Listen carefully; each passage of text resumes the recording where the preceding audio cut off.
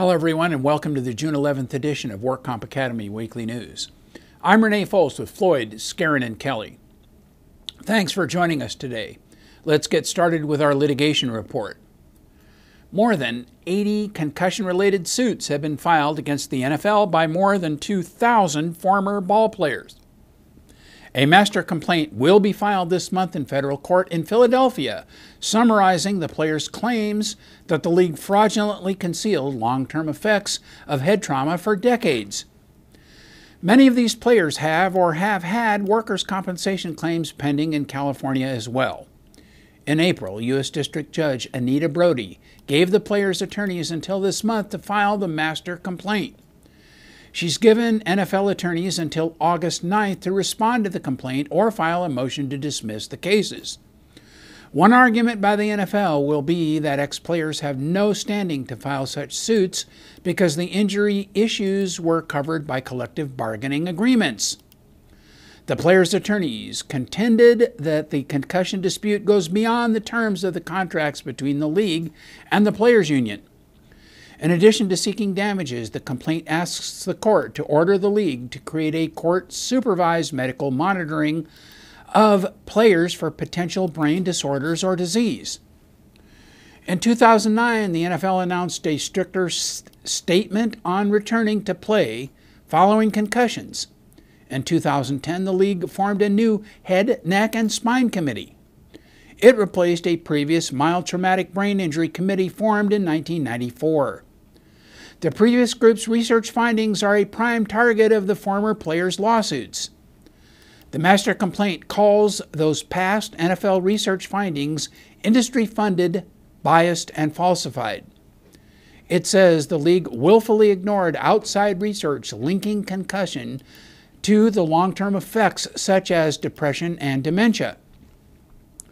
Players allege that NFL's conduct in this regard is willful and wanton and exhibits a reckless disregard for the safety of its players and the public at large. In addition to the NFL, the defendants in the master complaint include Riddell, the manufacturer of the official helmet of the NFL. Players allege that the helmets were defective in design, unreasonably dangerous, and unsafe for their intended purpose. The Court of Appeal ruled that a failure to file a DOR does not invalidate an injured worker's notice of appeal. Here's what happened in the unpublished opinion of the Kroger Company versus WCAB and George Velasquez. Back in 2005, the Rehabilitation Unit awarded George Velasquez rehabilitation benefits starting back in 2004. The employer, the Kroger Company, DBA Ralph's Grocery, filed a notice of appeal from this award within the 20-day time limit required by law. The appeal was set twice for a hearing before the WCAB in 2007, but both times the case was taken off calendar. The balance of 2007, 8, and 9 passed, with the parties in disagreement whether the case was ready to proceed to trial. The first hearing on the merits took place in 2011. Ralph's trial brief argued that because it had taken a timely appeal from the Rehabilitation Unit's award, and because that appeal was still pending on January 1, 2009, the award was not final by January 1, 2009, when Labor Code Section 139.5 was repealed, and thus Velasquez was therefore not entitled to rehabilitation benefits. The work comp judge rejected this argument and awarded rehabilitation benefits and concluded that Ralph's 2005 appeal was defective in that Ralph's had not filed a declaration of readiness along with their notice of appeal. The work comp judge relied on Rule 10955, which provides that appeals shall be commenced by filing a DOR and a petition setting forth the reason for the appeal. The WCAB denied the petition for reconsideration of the award of rehabilitation benefits. The Court of Appeal, in the unpublished opinion of the Kroger Company versus WCAB and George Velasquez, reversed the WCAB and ruled in favor of the employer. The court noted that the notice of appeal was timely under Subdivision D of former Labor Code Section 4645. Timeliness is the only statutory requirement imposed on the notice of appeal. While a number of additional documents are required for an appeal, once the notice of appeal has been filed, an appeal is in fact been taken. The DOR is not a requirement for the appeal to be effective. The Court of Appeal ruled that filing an S&W application tolls the statute of limitations for an applicant, even though it was not timely served on the employer. Here's what happened in the unpublished opinion of T&T Construction versus WCAB and Curtis Ray Hillman. Ray Hillman was injured in 2008 while working as a road grader for petitioner T&T Construction, and he subsequently died. Hillman's attorney filed an application for adjudication of claim with the board in 2008 and served T&T Construction with a copy of the application. Hillman's counsel then filed a petition for serious and willful misconduct with the board in 2009, 5 days before the 12-month statute of limitations applied. However, the S&W petition was never served on T&T. After the 12-month statute of limitations applied, his counsel filed with the board an amended petition for serious and willful misconduct and served it on the employer the same day. T&T claimed that because Hillman failed to file the serious and willful petition and within the 12-month time limit, the proceeding is barred. T&T argues that the word commenced, as used in Labor Code Section 5407, plainly means and refers to both filing and serving a serious and willful misconduct petition. T&T also referenced the regulations which require that the applicant shall concurrently serve a copy of the application and any accompanying documents on all other parties and lien claimants. The work comp judge found Hillman's claim for increased benefits was not barred by the statute of limitations, and the WCAB denied reconsideration. The Court of Appeal, in the unpublished opinion of T&T Construction versus WCAB and Curtis Ray Hillman, sustained the ruling of the work comp judge. The Supreme Court, in the 1998 case of Kudra versus Milan, discussed the concept of filing as officially commencing an action. The plaintiff's act of filing the complaint fixes the date on which the action is filed. The term commenced, when used in connection with a statute of limitations, connotes filing of the application, not both filing and service. The court concluded that if the legislature intended to deviate from this common meaning to include service, it would have included the word service in the language of Labor Code Section 5407. The Court of Appeal ruled that the use of a DBA by an employer does not limit the employer's protection under the exclusive remedy provisions. Here's what happened in the unpublished opinion of Jose Hernandez Jr. versus Gray Lift Incorporated. Hernandez was killed while a passenger in a truck operated by an employee of Gray Lift. At the time of the accident, Hernandez was a special employee of Construction Rental Services, which was a fictitious business name of Gray Lift. His heirs at law filed a wrongful death action against Gray Lift and its employee driver. Gray Lift is a California corporation which in part has a DBA of Construction Rental Services. Defendants moved for summary judgment on the ground that Construction Rental Services and Gray Lift Incorporated were one and the same entity, and therefore the lawsuit was barred by the exclusive remedy provisions of workers' compensation law. Plaintiffs opposed the motion, pointing out that Construction Rental Services was in many respects operated separately from Gray Lift Incorporated. Pursuant to this theory, plaintiffs presented evidence that Construction Rental Services was operated separately, including that it was a separate division or department or profit center of Gray Lift, that Construction Rental Services rented, installed, then took down temporary fences. Its profits and losses were separately tracked. It noted that invoices and contracts were entered in the names of Construction Rental Services, not Gray Lift. Graylift's president was not familiar with certain details regarding contracts with temporary agencies. Construction Rental Services also had a separate logo, which was used as a marketing objective to attract more customers. And plaintiffs pointed out that Graylift Incorporated was primarily in the business of sales, service, parts, rental of forklift equipment, and personal lifts and dock equipment. Unfortunately, none of these arguments worked for the plaintiffs. The trial court granted the motion for summary judgment. The Court of Appeal affirmed the dismissal of the claim. The court held that Construction Rental Services was the same entity as Graylift Incorporated, and that Graylift was therefore decedent's employer. And now our fraud report. A physician assistant who worked at fraudulent medical clinics where he used the stolen identities of doctors to write prescriptions for medically unnecessary durable medical equipment and diagnostic tests has been convicted of conspiracy, healthcare fraud, and aggravated identity theft charges in connection with his $18.9 million Medicare fraud scheme.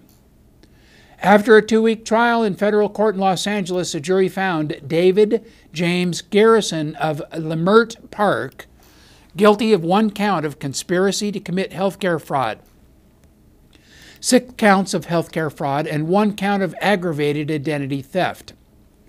The evidence at trial showed that Garrison worked at fraudulent medical clinics that operated as prescription mills and trafficked in fraudulent prescriptions and orders for medically unnecessary DME, such as power wheelchairs and diagnostic tests. The fraudulent prescriptions and orders were used by fraudulent DME supply companies and medical testing facilities to defraud Medicare. Garrison wrote the prescriptions and ordered the tests on behalf of some doctors he never met and who did not authorize him to write prescriptions and order tests on their behalf. Garrison's co-conspirator Edward Aslanian and others owned and operated several clinics in Los Angeles established for the sole purpose of defrauding Medicare. Aslanian and others hired street-level recruiters to find Medicare beneficiaries willing to provide the recruiters with their Medicare billing information in exchange for high-end power wheelchairs and other DME, which the patient recruiters told the beneficiaries they would receive for free. In exchange for recruiting the Medicare beneficiaries, Aslanian and others paid the recruiters cash kickbacks. Often the Medicare beneficiaries did not have a legitimate medical need for the wheelchairs and equipment. In some cases, Garrison wrote power wheelchair prescriptions for beneficiaries he never examined who never visited the clinics.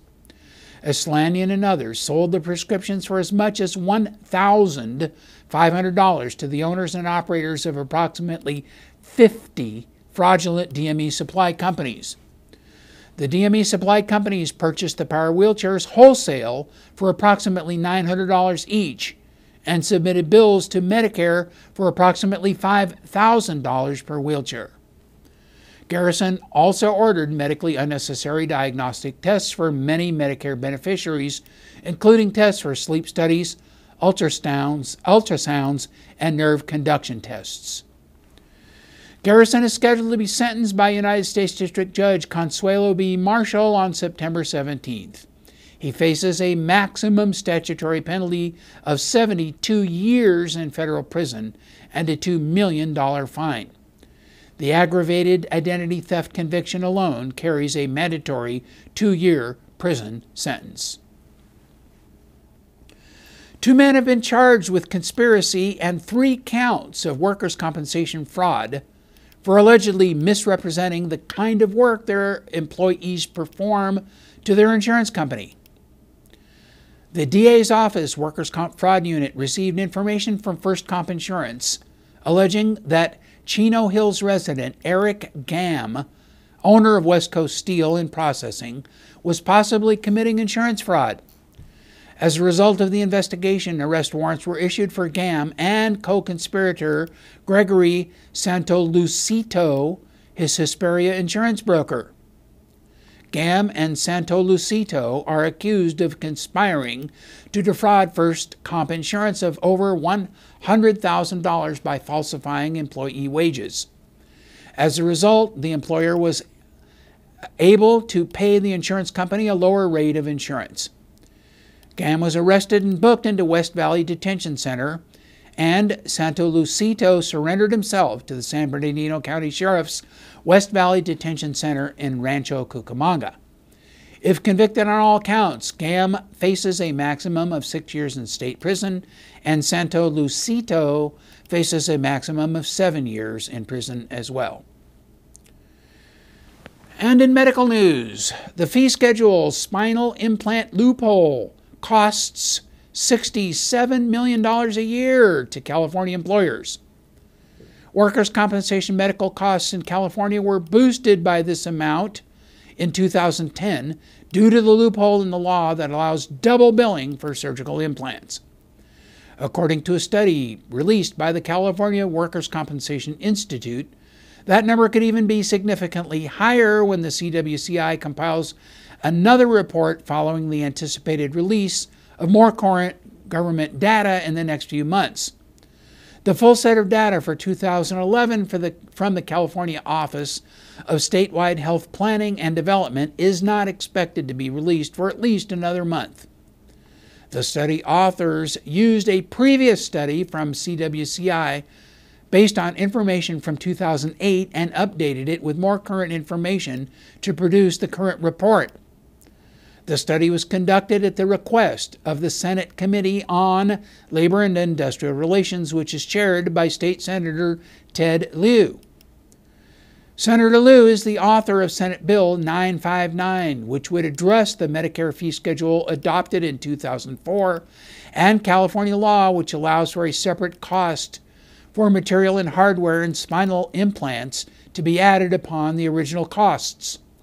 This payment is known as a pass-through and is considered a double payment because it allows a hospital to pass along the cost of a device, instrumentation, or hardware, even though the cost is technically taken into consideration when setting the original reimbursement level. Lieu's bill cleared the Senate floor on a 34-2 vote late last month and is now in the State Assembly. According to the CWCI study, duplicate payments on all pass-through procedures averaged over $20,000 each procedure. And in financial news, American International Group has agreed to pay over $146 million to all 50 states and the District of Columbia to settle a complaint that it misreported billions of dollars in workers' compensation premiums. AIG was accused of misreporting $21.1 billion in workers' compensation premium as other lines of insurance in past years.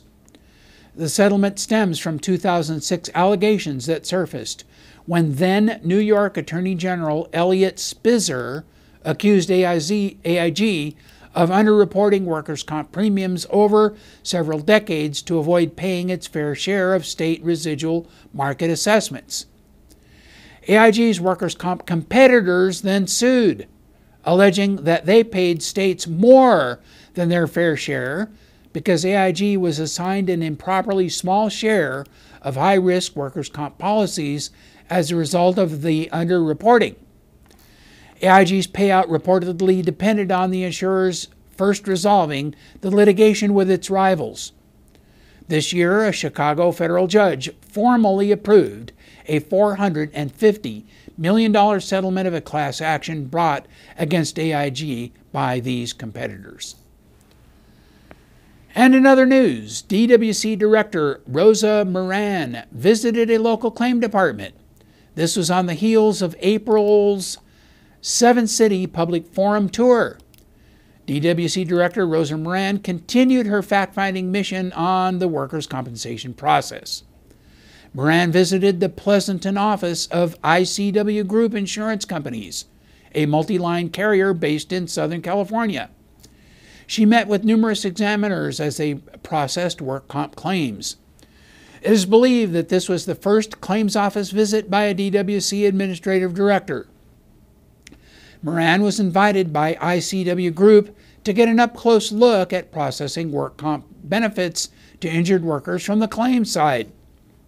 Throughout the day, she sat side by side with claims examiners, listening in on their telephonic interaction with injured workers, medical providers, and lien claimants, and she watched the processing of paperwork that accompanies ICW Group's high-volume operation. She also saw how software is used in facilitating the overall claims process. Moran said that spending time with the claims operation was extremely interesting and educational. She also said that how a carrier handles a work comp claim is vital to ensuring the system is working properly. ICW Group's Assistant Vice President Amanda Granger was impressed with Moran's focus and enthusiasm. The firm of Floyd, Skeren & Kelly has announced that the firm has acquired a new office building in Westlake Village that will be their flagship and new headquarters of the firm, offering a new beginning for them in the 25th year of their founding. The Westlake Village office is a multi-million-dollar facility in the shadow of the Four Seasons Hotel near the intersection of Lindero Canyon Boulevard and the 101 freeway. Given its size, it will enable the firm to not only continue its remarkable growth, but to consolidate in one location the Thousand Oaks and Culver City offices, as well as the employment law, publishing, studio production, and its other IT departments. It is expected that the facility will be available for occupancy after the present renovation is completed in August 2012. And with that, that's all our news and events for this week. Please check our website daily for news updates, for past editions of our news, and for much, much more. And remember, you can subscribe to our weekly news podcasts and special reports using your iPhone, your iPad, or your iPod by searching for the Work Comp Academy in the iTunes Store. Again, I'm Renee Foles with Floyd, Skeren & Kelly. Thanks for joining us today. And please drop by our website again next week for more news.